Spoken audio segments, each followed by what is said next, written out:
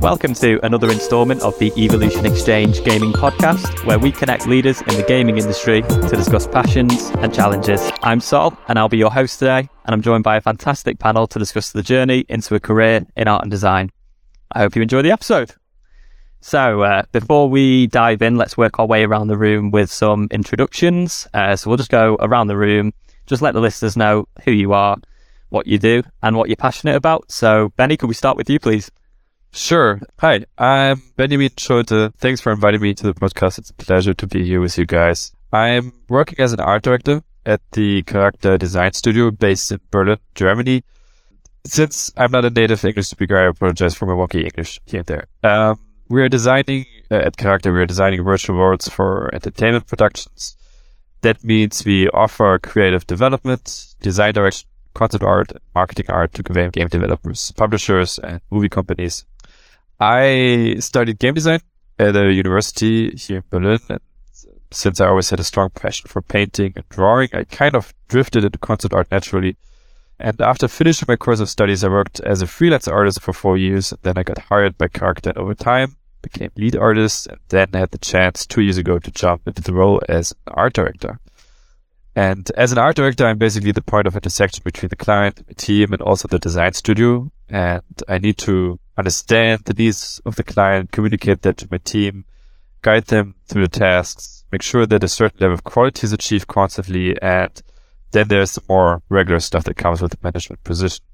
And what I really like about the position is being able to create a space for creativity, for team building, for growth, seeing artists growing together as a team and being able to support, push them becoming better artists is the best thing. Awesome. Thank you, Benny. Fabian, could we get an intro from yourself now, please?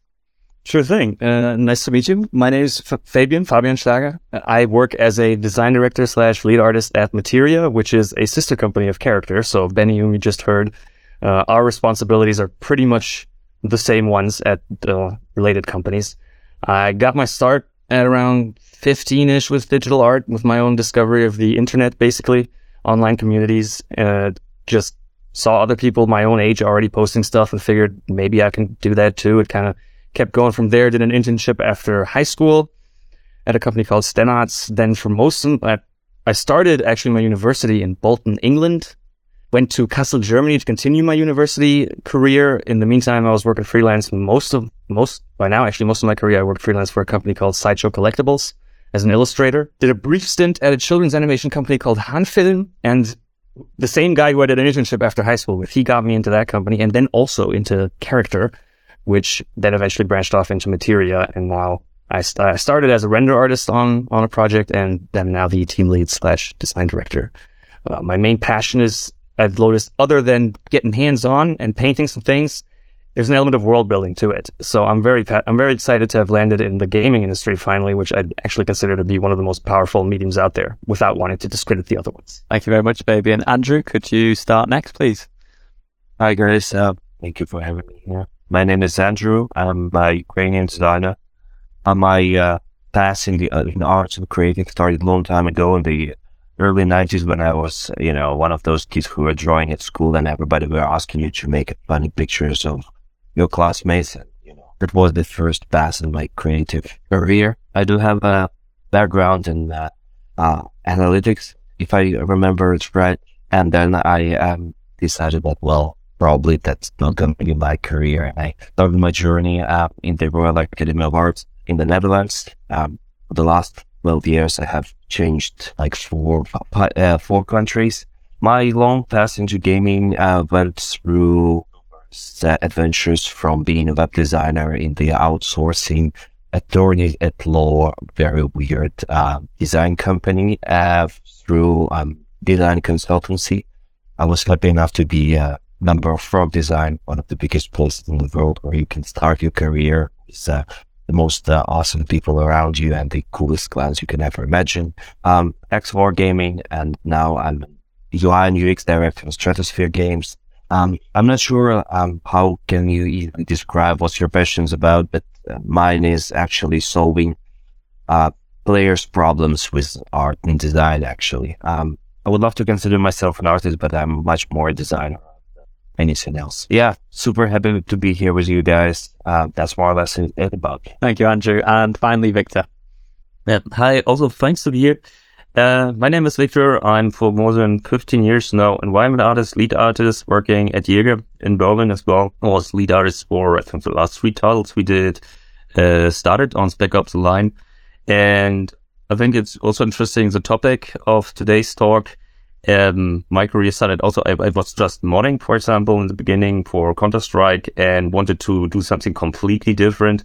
And after some studies that I never finished, then I ended up in games industry by nature and said, yeah, okay, why? I just tried all these other things because I started with doing games and then it was just natural coming there. And by that, I think that's a super interesting topic for today to talk about, okay, what is it that can you bring into the industry? So thanks for being here. Yeah. Awesome. Thank you very much, guys.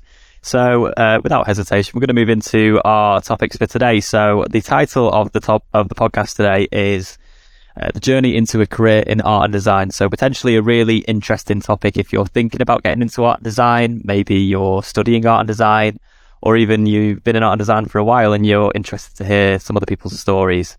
Viktor, let's start off with your topic today. I'll throw it back to yourself. You've supplied the subtopic of how much sense does it make for me starting a career in games these days to choose this pathway, and which attributes and traits will I need to bring with me? So if you could give us a little rundown on why you chose that topic and maybe why you're passionate about it. Yeah, sure. So in short, it would be also, is the game industry the right thing for me to do? That's how I see it. The background of that is, of course, looking at, and that's my personal opinion, right? It's just my personal opinion. I might be completely wrong here, and in 2 years, it's completely different, but it's a different story. I think it just changed. If you look at the last, let's say, 30 years of game industry, how geeks started doing simple games and, let's say, nerds started doing funny games. And at one point then, people found out, hey, wait, we can make money. So it became a really money machine, big industry with a lot of management people, producer people, and then it evolved and then companies started with 500 to 1,000 just artist modelers, for example, and that's still there. But then we started, the tools developed, and we have now procedural tools.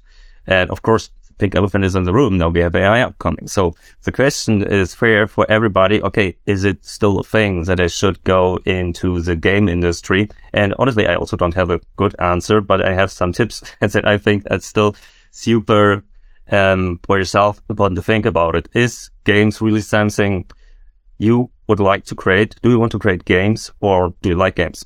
And then the answer is already a bit, for me, kind of clear. Just because you like something doesn't mean you should do it as your profession. But if you want to create and already create games, then it's already the right sign, of course. Then let's do it, go for it. And then the next question would be for me then, but did you already create games? And that's the benefit of these days also. If not, then just do it, just start, because there are no borders. So what's the point behind trying to get into the game industry if you can download tools like Unreal, or you get I don't know, what is a Google developer account? Is it $10 a year? To just make this account, just start creating games, just try to develop something and just bring it out. And I mean, 20 years ago when I started, that was not possible. But these days, there are so many opportunities, and waiting for this gig at this AAA studio is still something that's awesome. But to get there, I think currently, and maybe become later, what's the best way of how to learn all the stuff. I mean, my opinion is clear. So you have the internet, you have YouTube, everything is there. Especially when I'm working, I have always, I don't know, YouTube is always my best friend. Google is always my best friend. Everything is open. Whenever I want to know something, I have this, or if just to mention, it's a 80 levels Telegram group. It's the best lecture I have. I just have 50 entries every day about young talented artists, showing base, showing ideas. And honestly, I'm learning every day just while checking out what's out there.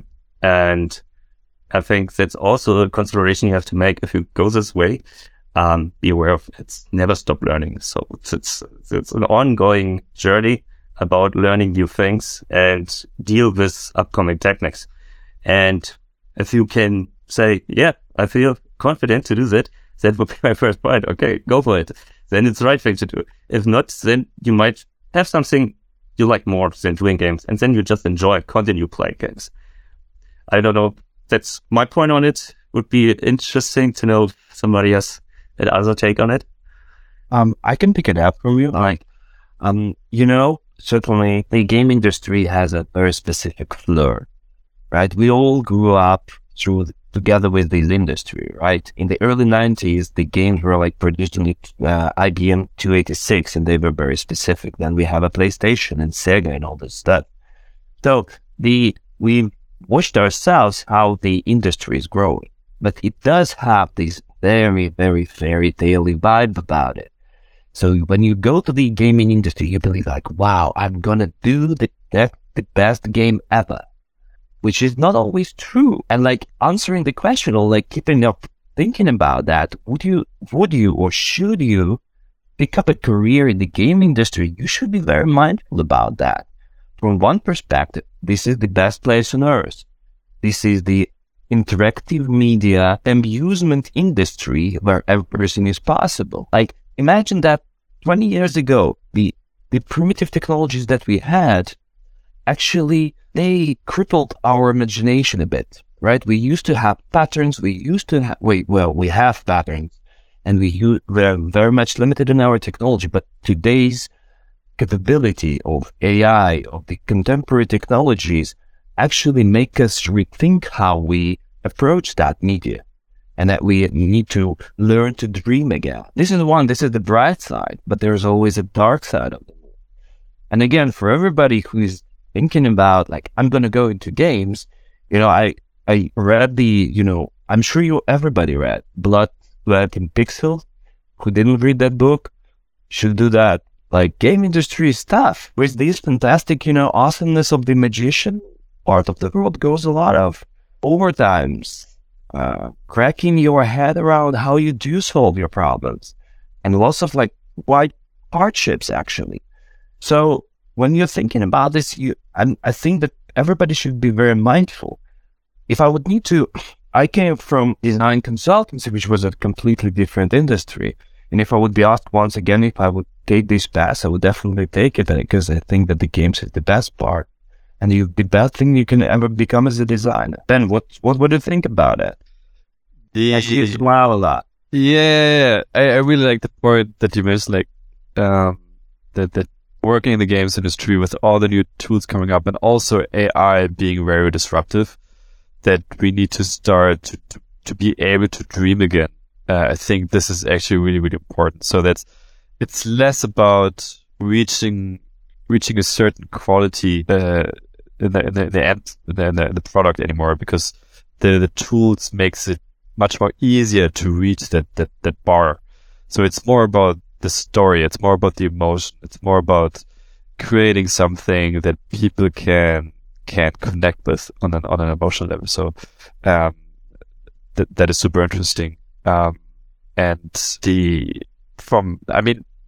We at KARAKTER, we don't create games, we create the concept art, we develop the worlds for it, right? And then the game development happens somewhere else. But from what over the years, what I experienced was that we have always a lack of people, of artists. So we're always constantly searching for artists. So there was never the point in the past where we said like, oh, there's too much to choose from. So that was in the past. Again, AI is disruptive. We have to see how it develops, and how it will be beneficial to the workflow or not, to the industry or not. And I definitely think it's still, like, as you said, like it's the best. It's my dream job, to be honest.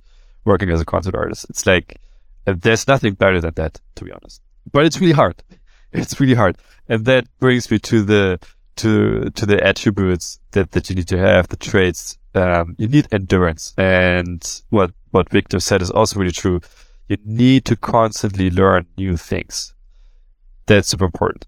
I saw it over the years now. Artists who get used to the way of working and then stop developing with the new tools available. I don't see them around anymore usually, and only the ones who are incorporating the new tools are still on the radar, so to speak.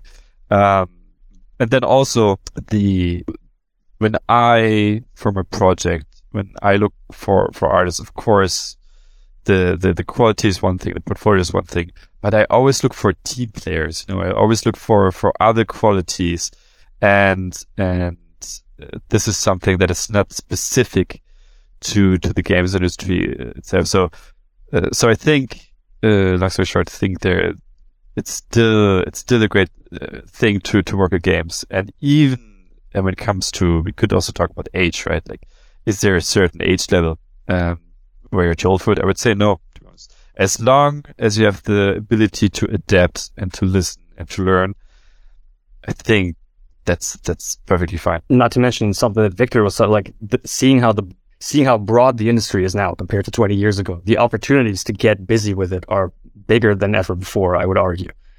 A certain amount of focus might help in that regard. It might even get confusing, like where to get in and where to find your place. So trying to sort of figure out what your guiding passion is, and do you want to be more in the creative, like actually the artist side of things, maybe more of the management side of things, more of the general structure that's involved and technologies. I mean, there's many different aspects that can now get explored. And so if you have a driving passion that puts you in there, I still think it's absolutely viable. The advent of AI is absolutely real, of course, and something that cannot be ignored. I think it's only a matter of time before they will make their way into production. That does not invalidate the human element as far as I'm concerned. To play devil's advocate for a minute, it might throw into question the human financial viability in the chain of production. But at the same time, all the people that are currently active in creating games or that are active in the industry at large will continue to be so, I think. So there will continue to be a drive to personally create, even if the AIs can do something similar. That does not invalidate your own drive there. And I don't think that these companies, or that, like, if I'm looking at the people that I know, I kind of don't really see it happening that we're going to turn around and be like, well, it's nice knowing you, but computer's taking over now, so see you later. You never know. You never know. Yeah, that's true, but unfortunately, it's not a podcast about AI today, right? So otherwise, no. And it's like you said, learning to adapt and learning to work with the tools. Yeah. So Yep. That's for sure. I think it's a matter of getting busy with it, seeing when one can adapt himself and how to make a use for it. Awesome. Well, we'll move on to the next topic then, guys. So, Andrew, we're going to move on into yours next. So, you supplied the subtopic of what influence does education and qualifications have on the journey through the career. So, again, could you please give us a bit of an insight on why you chose that one? Oh, wow. Actually, the reason I picked up this topic was during my career, I was working a lot with different types of designers and artists, of course. And it's very interesting to see how people approach the same things with very different kind of ways, depending on where did they come from. And especially as soon as I am a UI and UX designer and director right now, I'm looking to how we can grow our team and make it better. Every time I talk to UI designers, especially who came from arts, I start to see that the ways that people used to do things in lots of cases are very, very different. So they are art driven, and especially if you think about the games, right now we're like Lego, right? There's a lot of things, there's a lot of systematical thinking, and sometimes when you talk to the guys who came in from very artistic background, those principles clash. Sometimes things that look fantastic does not always work.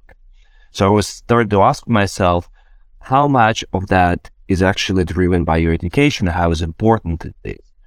To me personally, it doesn't really matter. I believe that as soon as you keep on asking yourself why you're doing things and what is the outcome, and why you do apply certain things that you propose to your players and to users and to where everybody will be using your art, right? It doesn't matter a lot. I know that my original education gave me a lot of structure in the way I'm thinking, so I'm not really struggling. And my teachers were always asking me, like, why are you doing this thing? Where is your big why? As soon as, and that habit became a little nightmare to myself because, you know, when you pass to Berlin and you see some kind of ads, you ask yourself, like, why did you do that? You know, why any designer put that like type in there? Or like, oh my God. And this becomes a benefit and a curse, you know? So I was wondering if you guys have encountered the same problems as me. I mean, like, definitely becoming a leader is not only about designing things or doing things for yourself, but as well educating people and dealing with them and making grow bigger. And like, if a practical, like artistic background, and especially artistic background, is a benefit or a disaster. So this is why I brought this topic in, and I would really love to hear what you think about that. Anyone want to kick it off? I mean, in regards to the how much it can be a hindrance or a benefit, it probably strongly depends on the project as well. I think certain projects will absolutely require a certain level of experience in one particular artistic direction, and then other like having someone who can put hands on, and then on the other hand, there will be projects where actually not being in the thick of it and being able to take a step out and being able to judge from afar is exactly what's beneficial. I think there's many different styles of leadership as well in regards to how one can handle things. It depends on the team that you're working with, how to channel their strengths, communicating with them, and seeing which part you can supplement, what you can provide so that your team has what they need to work with, essentially. And I mean, of course, we all have our own little limits, but you know, experience is not education. If you would need to get new guys to your team, would you prefer somebody with a degree in arts, somebody with a degree in mathematics, or anything else?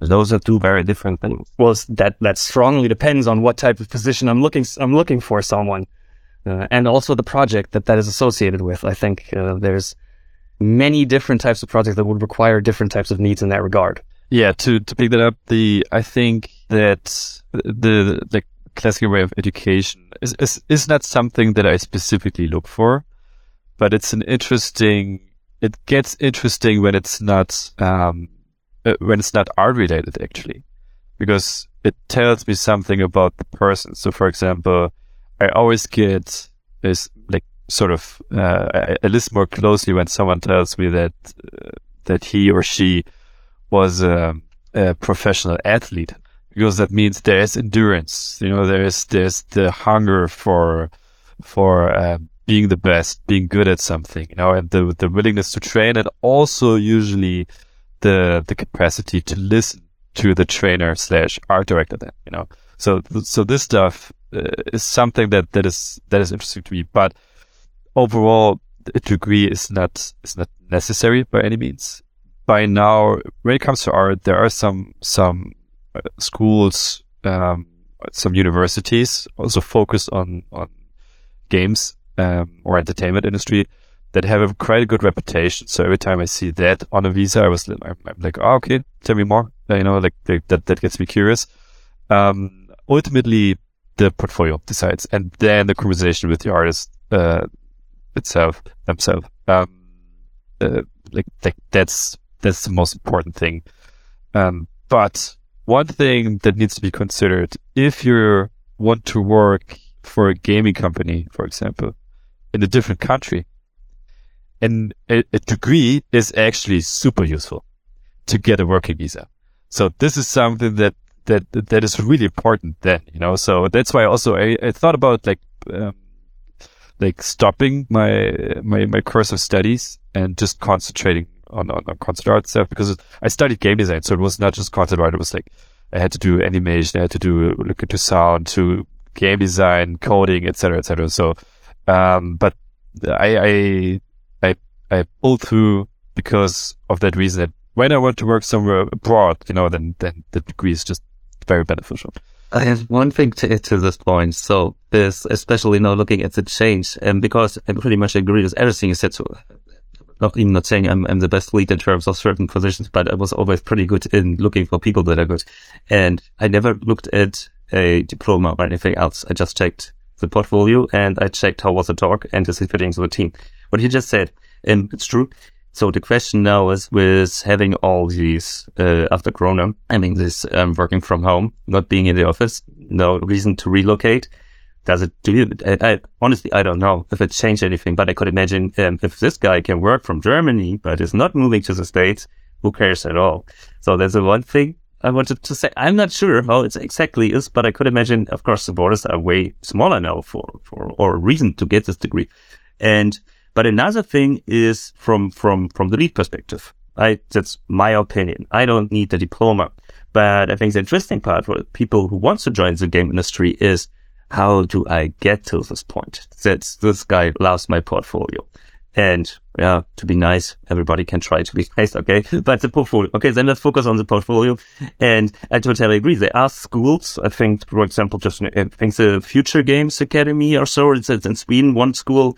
I was impressed by most of the results I could see in the portfolio, and it was really amazing compared to other schools where I said, yeah, okay, obviously it's a way of getting interested people into the game industry. But most of them, to be fair, they are there in the companies gets money, who is basically doing this education, and they try their best. But usually from my experience, I'm also teaching, for example, Unreal at one of the private school. And to be honest, there's one guy who made it, and it was not my lessons. Maybe, I don't know. But it's you could already see it. I know whenever there is somebody sitting in the class, who's the guy who's going to make it, you immediately see it. You feel it, the interest. I remember one guy was even not the best when he started, but he was so interested and so keen on learning. And that's coming back also again to what's the point of, if you want to be an artist or a designer, you really have the power to really make the ways from, do you really want this? And then just go for it. I didn't want to interrupt you, but that was an interesting thing that you said as a diploma, where I was wondering. It's super interesting. I also think that, yeah, the like working remotely is or like the pandemic changed a lot there. So it makes it easier. And then also regarding the university thing, that from my experience, what was also really beneficial during the course of studies is meeting like-minded people. And of course you can do that online, but it's different when you meet in person and have to go through the obstacles that the course of studies brings, you know. And this creates relationships that is basically the kickstart of having a network, which is very beneficial to finding a job later on. So for example, in my course of studies, we are like four friends of the same year that we started the course of studies, and then every one of us, like at one point, were at the character design studio as an intern, and then it split up. You know, like one guy did more did go to the movies. I stayed at character mostly. The one friend right now is an art director at Naughty Dog, so it goes a long way. You know, just knowing these the people, having the relationships that go way back, and it's more deep than just meeting on a forum through Discord or something. So there's a benefit there, but even then, with everything being able to remote, maybe in the future it's not that necessary anymore. I don't know. It was beneficial to me. Unless you want to come to Germany, which one of the most interesting countries from the legal perspective. We were trying to move my teammate from Kiev to Berlin office, and we have smashed into like a wall of disaster in terms of his real education was, I think, in architecture or something like that. He was a designer. I won't say that we failed, but it took us like a year to bring the guy in, actually. So from that perspective, just being on the good side of, you know, legal and easy way to join any country, by the way. I think that makes sense a lot of. Yeah, also studying, especially, or let's put it differently, that if you don't go into this journey with a clear focus of, I want to be a concept artist, I want to be a game developer, I want to be this and that, then a course of study actually provides a great room of play that you can experience different disciplines there and really find something that resonates with you. So that is also a good tip for beginner, I would say, to know that without taking a big risk to just get some experience and really find out what you like and whatnot. So the outcome would be boys and girls go join art school. It's a lot of fun. If you can afford it. Sort of. I mean, there's definitely benefits to it, but I would like to echo what Viktor said. The portfolio is like really ultimately the kicker from a professional education might help, but the portfolio and why the person is in there, that's really the interesting part. That's portfolio a lot, by the way. Sorry, what? Do you update your portfolio a lot? I don't have a portfolio Not at all anymore. No, but not no, a but little bit. it's not our fault that they are that strong, because if we all don't have a portfolio, they didn't steal our work every time.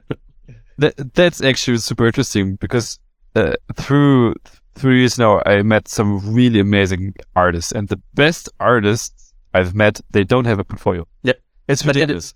But they have repetition. They have Yes. They say that we don't invite him to an interview. If he wants to come and check out the studio, hell, it's Yes.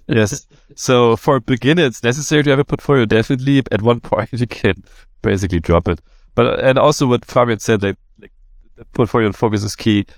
Everything that brought me to the position I am today, I honestly didn't necessarily learn in my course of studies. I learned it through the practice of work. I learned it through my art directors over the time.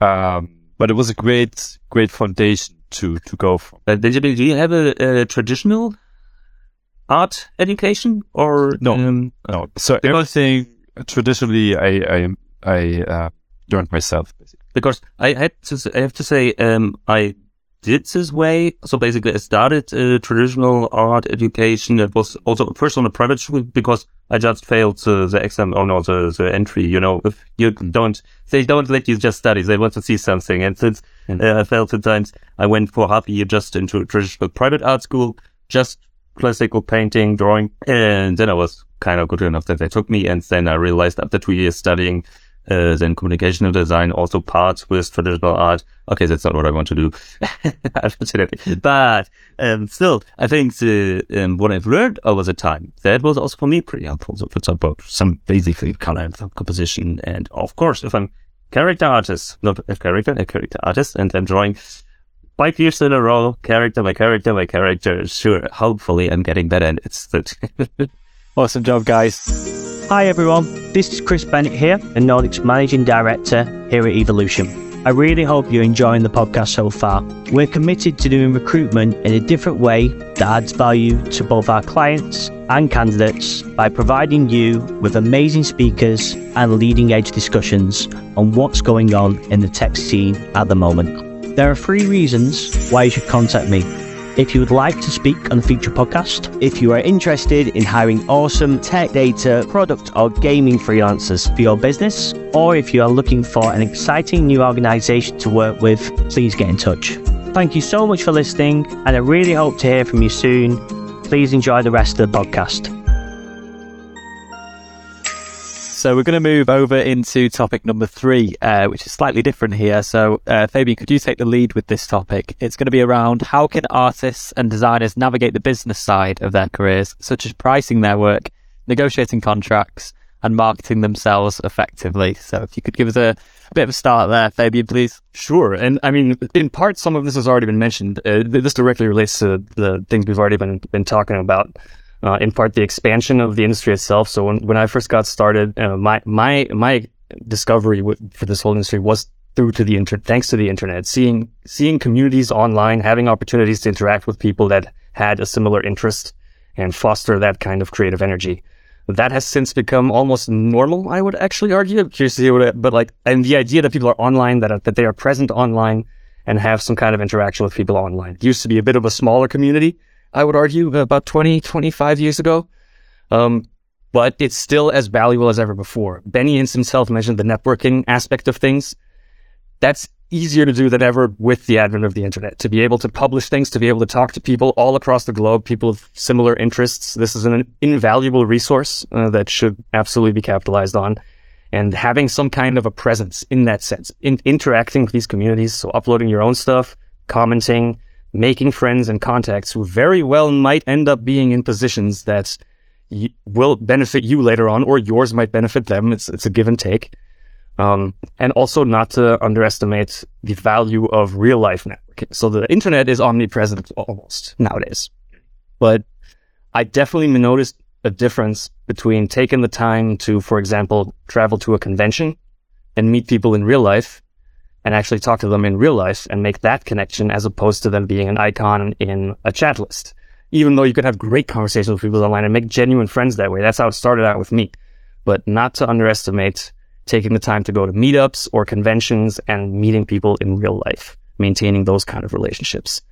In regards to the sort of negotiating thing, this also relates to, I mean, of course, experience helps. And how do you get experience without getting started? It's a bit of a catch-22. It relates to the focus thing, I would say. So negotiating your position, your contract, having some kind of a focus certainly helps. Knowing where you want to be. So that also structuring your own responsibilities, like negotiating what your responsibilities would be, where it's headed. And of course, that depends on your own interest, your own drive. If you're just looking for an opportunity to get busy, that's nice. And that's a nice energy to have. And I mean, that's how I did it. So it's a bit rich of me to say this now.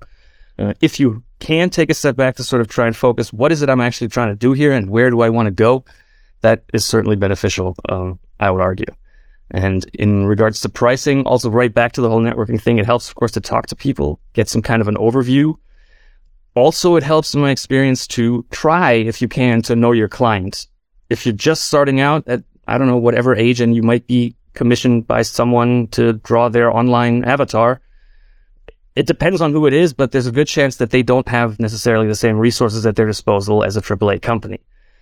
And the same thing is true in reverse. If a AAA company is trying to make you an offer and it seems like maybe they can afford to pay more, then I wouldn't be afraid to take that step, or at least try it. It doesn't mean one has to go completely crazy with it, but in my experience, or my direct experience was that I got an offer at one point where I thought, you know what, I think this company is kind of big. I think that they can probably pay a little bit more. So I just said that I think they could do a better offer, and they came back with saying that they thought this was a sign of professionalism to actually know your worth. They respected this and gave me more money.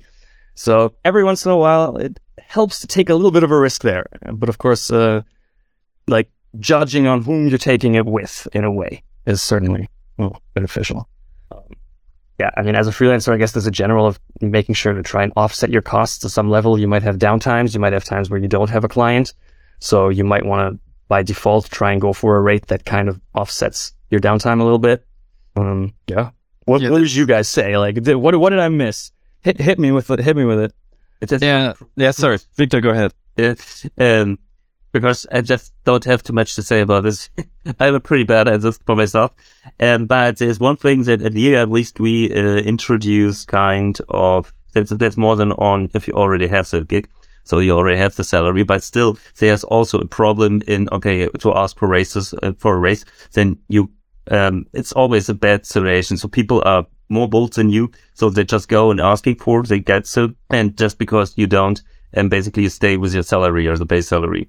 And by that, it makes sense at least to check back first the company. Okay, do they have kind of a transparent salary scheme? I mean, in Germany, usually they don't have. I'm usually pretty open with that because I think I just also want to know what the others are earning. And that's, again, kind of a networking thing again. So if you know a lot of people, if you know what actually is, and it might be, I'm not sure, I don't want to say too much about the legal side of things, but in the end, there is data out there. So there's Glass, so you can check what is a good salary, and you should definitely check it out. Also, in general, you should try to get everything you can find out about the company you're applying for, and if it makes you an offer. And of course, in the end, it's always about negotiating. But if you know, the company is already pretty keen on that. For example, I started with, we have, for example, a yearly salary adjustment. So it's basically all the same. So at least even if you don't go to your boss and ask for some money, it will be at least something that you get more in the end. And that's something that's super fair. And if you have something in place like that, it's already a good sign for this. But other than this, I'm not the best guy for that. It's an interesting question. Definitely, or when I started then out as a freelancer, in retrospective, I wish that I did some stuff differently, and especially on the business side, to be honest. So just especially for the beginners who are listening to this and wants to join this creative path, you need to, I think, you need to be clear about your finances there. That also means probably having a separate bank account where the cash flow goes in and out. So you have an easier time doing taxes, to be honest. It's just much more efficient. And then with pricing their work and what Fabian said, that like reaching out, talk to people, usually the people in the industry are fairly open-minded to that. Some won't respond, most will do. And then there's a difference where you live. This is also something that needs to be considered. Like a concept artist in the States earn completely different than a concept artist in Germany or in Italy or something like that. It's so there's a difference there that needs to be taken in consideration. And then negotiating contracts, that's also something what Fabian mentioned, that it's actually a sign of professionalism to do that. And with that, you need to know your worth, basically, for yourself. That means you need to know your living expenses, what you need on a monthly basis, and then what comes on top of that. There was a interesting video I've seen some time ago from a designer at Nike who raised the question, why should someone pay me a lot of money when I can do a design in 10 minutes when somebody else needs, a week for that. So just in relationship to, you need less time for it. So why should you pay more for the one who needs a whole week for it? And that's because you're not just paying for the image or the service or something. You're also paying for the time you spend learning the skills. So that means your value is rising over time. That needs to be considered. And as a beginner, there's less wiggle room there. You really need to be mindful about your skills, portfolio, etc. Usually experience is also something that is very valuable to companies, like how many games have you shipped, for example. And so, for example, my first, it wasn't exactly a job, but I did a test job that was unpaid. And I was not sure if I should do that or not. But this thing propelled my career forward a lot, actually. And before that, I got the advice, never do unpaid jobs, etc. And I still advise that, be very mindful about payment there. But you have to really think about the opportunities that it maybe creates. Again, it's really hard to judge without having the experience.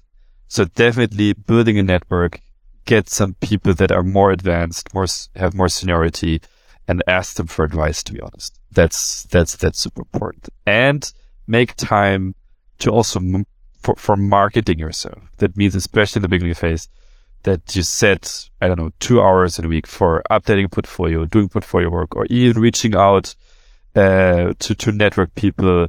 Think about or find opportunities to attend conventions or something like that, where you can, connect. And you have to do that for a couple of years in the beginning, and then you can go more easy on it. But I think in the beginning, when you're starting out, this is an advice I would give. I mean, you probably make some mistakes here and there, but that's all kind of living by learning on the job. I mean, the mistakes are almost the best part of that, I love my mistakes. When I was much younger, I was super bold, and whatever I wanted to do is design myself and my presentation. I made so many bruises that whoa, but there's no learning without that. But if I would need to give an advice to somebody who is actually trying to market himself and go as a freelancer, and especially as an artist, we as creatives are always, not always, in a lot of cases, are being overwhelmed or drawn with how awesome we are. I mean, all of us, our ego is the biggest problem when we start marketing ourselves. We always think that our portfolio is the best. I just drop a couple images there, and I will be a superstar. Maybe, but maybe not. Especially when you start yourself with the career, I would definitely try to look on yourself from the perspective of the person who you want to hire you, actually, from your client's perspective, and answer yourself. And especially when you build up your portfolio, the one that all of us need to keep on maintaining all the time, we need to make sure that we are trying to first aim towards the industry, the problem, or the company, or even the client we want to work with, and try to answer his needs or the company's needs, right? First, make sure that you know where you want to go, which benefit you can bring to the company, which problems can you solve with your creativity and your talent and your experience, because then it would help you out to actually answer the question, how much do I cost and how much can I ask for that? I think as soon as you maintain this little principle of trying to tone down your ego, actually kick it in the darkest corner and say guys, I'm here with all the stuff I have, and actually answer those questions. How can it benefit the company? Which problems can I solve with my talent?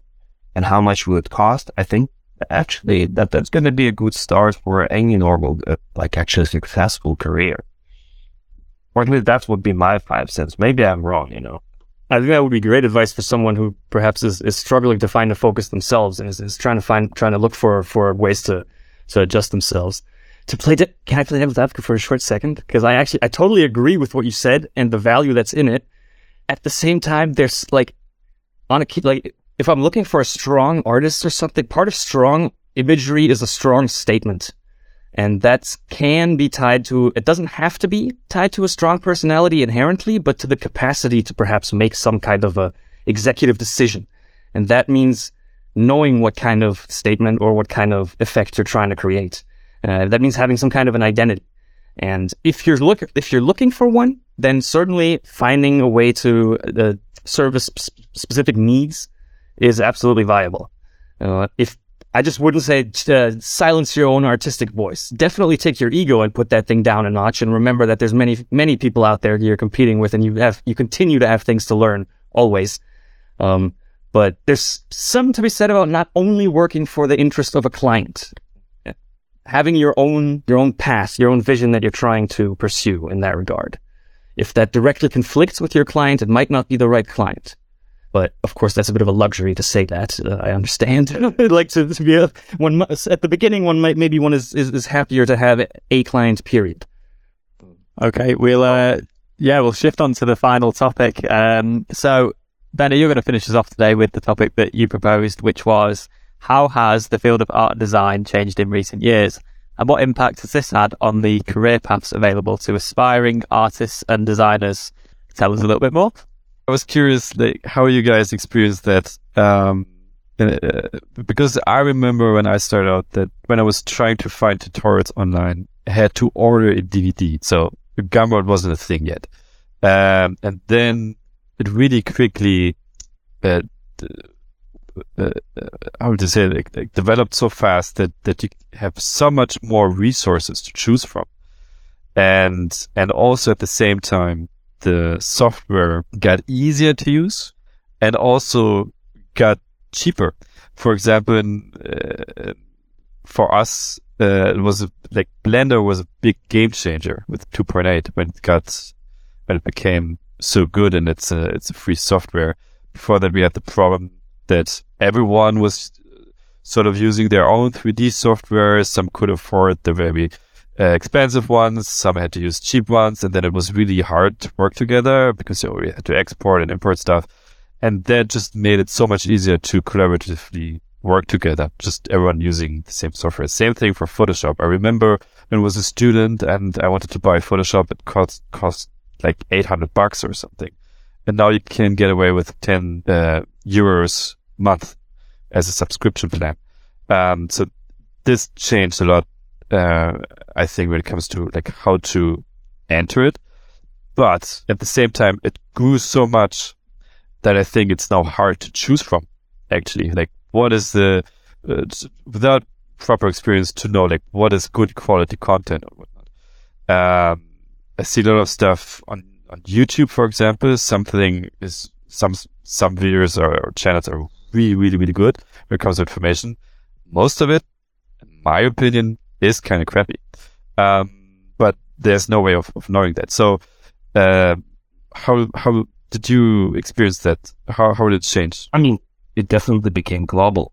A long time ago, when the times you were talking about, we were like sitting in our own offices with our own software and stuff like this, with the new steps in design and creativity, with collective collaborative tools, with Figma, with Miro, with Sketch, back in the day.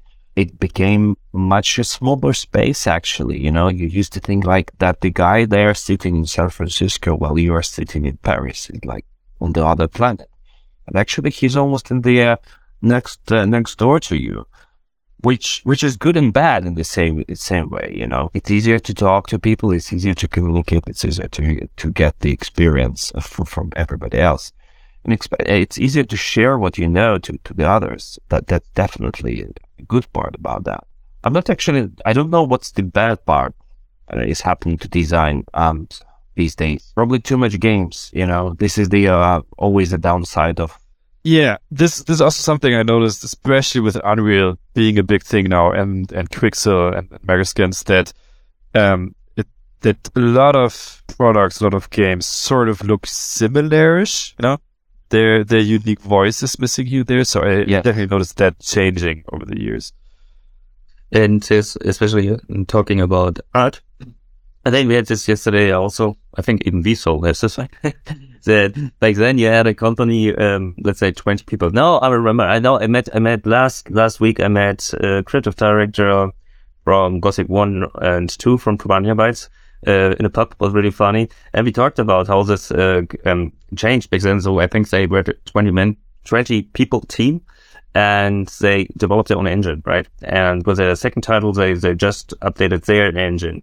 Today, you have the situation, nobody, I mean, maybe for mobile, but even there, it's not the best idea if you start developing your own engine, because you have already these powerful Unreal Engine, you have Unity, and honestly, why should you use anything else except being special or unique? But of course, it just, okay, if I want to create my own engine, I need that amount of people. It will never compete what, 500 engineers do over there. And this one is for free. And this is, of course, already not saying it's a bad thing, because it's an awesome thing, because everybody can use it and everybody gets in. But from a point of uniqueness and maybe different approaches, then it's definitely another thing. I still think it's more on the good side in terms of freedom, art freedom, creative freedom, because in the end, yes, because just they all do clones of clones of clones doesn't mean you cannot create something unique with these tools, and you can create something unique easier than ever before. So that's for sure, at least from that point. And then, of course, there's ways of doing things. When I remember how I learned modeling, I don't care about poly count anymore. To be fair, then I thought it's. So why should it? I mean, it's good to know, to have this knowledge, but these days there are just other things that are way more important to know about. And I think if one thing changed is that for now, and especially looking into the future, everything gets way more technical. So this means the knowledge about how to at least be able to have using node-based editors like Houdini, like in Blender, right? That's so much important, because there's the power.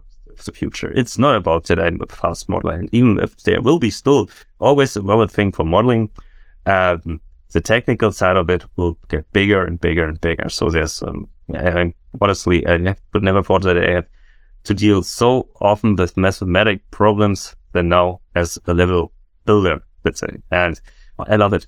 It's to be fair. After you breaking through the thresholds that you don't want to deal with mathematics as an artist, but if you realize once how much you can do, what's possible, compared to what you were able to achieve before, then it's a massive difference. And it's one of the cool things. On the other side, again, one of the less art things. So we're going a bit away from pure art.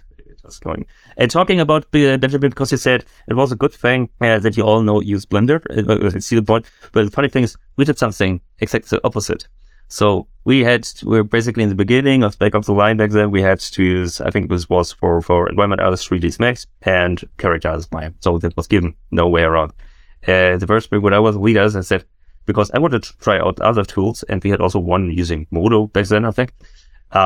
Let's do it. Everybody's free to use whatever he wants. Let's see how it is. So the problem was back then, hey, but the source files, if we need to change something, And then I realized, okay, I never experienced that somebody looked for source files, went into original file of somebody else, fixed some issues. No, it never happened. So basically, if it really had issues, you just can take the FBX or whatever, or you're just going to rebuild this. And it worked out. So I'm not saying it's that thing using the same tools, but also on the other side, I realized, yeah, it's also not a bad thing as everybody is using the tool he really feels good in and is fast with.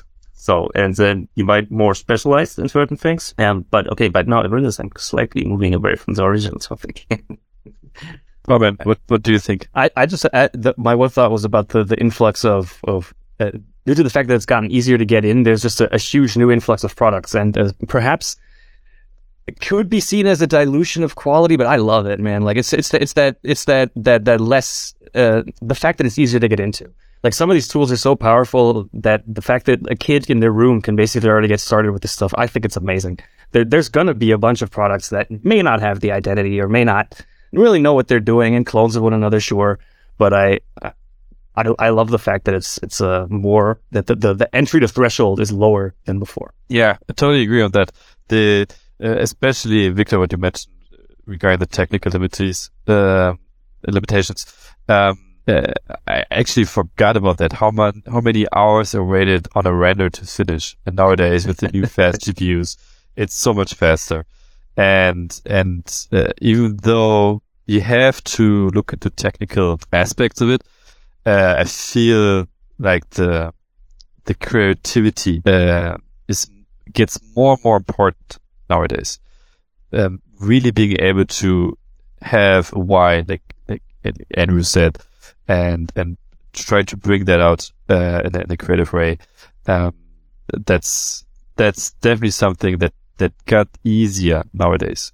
But I also would say that even though there are a lot of changes, for example, the fundamentals of design and art still the same. Would you agree? Yeah, and having some kind of knowledge there is actually really good. Pretending that the technical tool alone is going to solve everything is perhaps not always bring you the result that you want. True. Yeah, I always, or not always, but I see it, especially in juniors. That's why I picked that topic for regarding beginners on this creative path, where I see beautiful image when it comes to quality, detail level, style of rendering, etc. But when I then get to a conversation with them and say, yeah, but the value structure isn't working, they oftentimes don't know what I mean. Or when I just mention like your shape work could be optimized, they're like, what do you mean? Then talking about the design principles like rhythm, hierarchy, harmony, balance, etc., etc.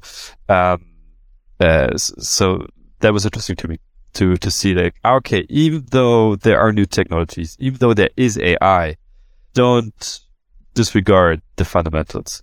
That's important. Learning history. That's what I would say. Also ties into the tools have gotten more powerful, but they are still mainly tool. Like we'll see how it goes with AI, but I mean as a tool, yeah.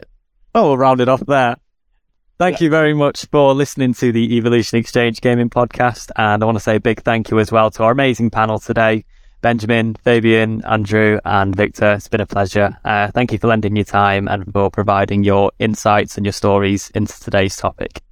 We hope you enjoyed the episode, and we look forward to welcoming you again very soon.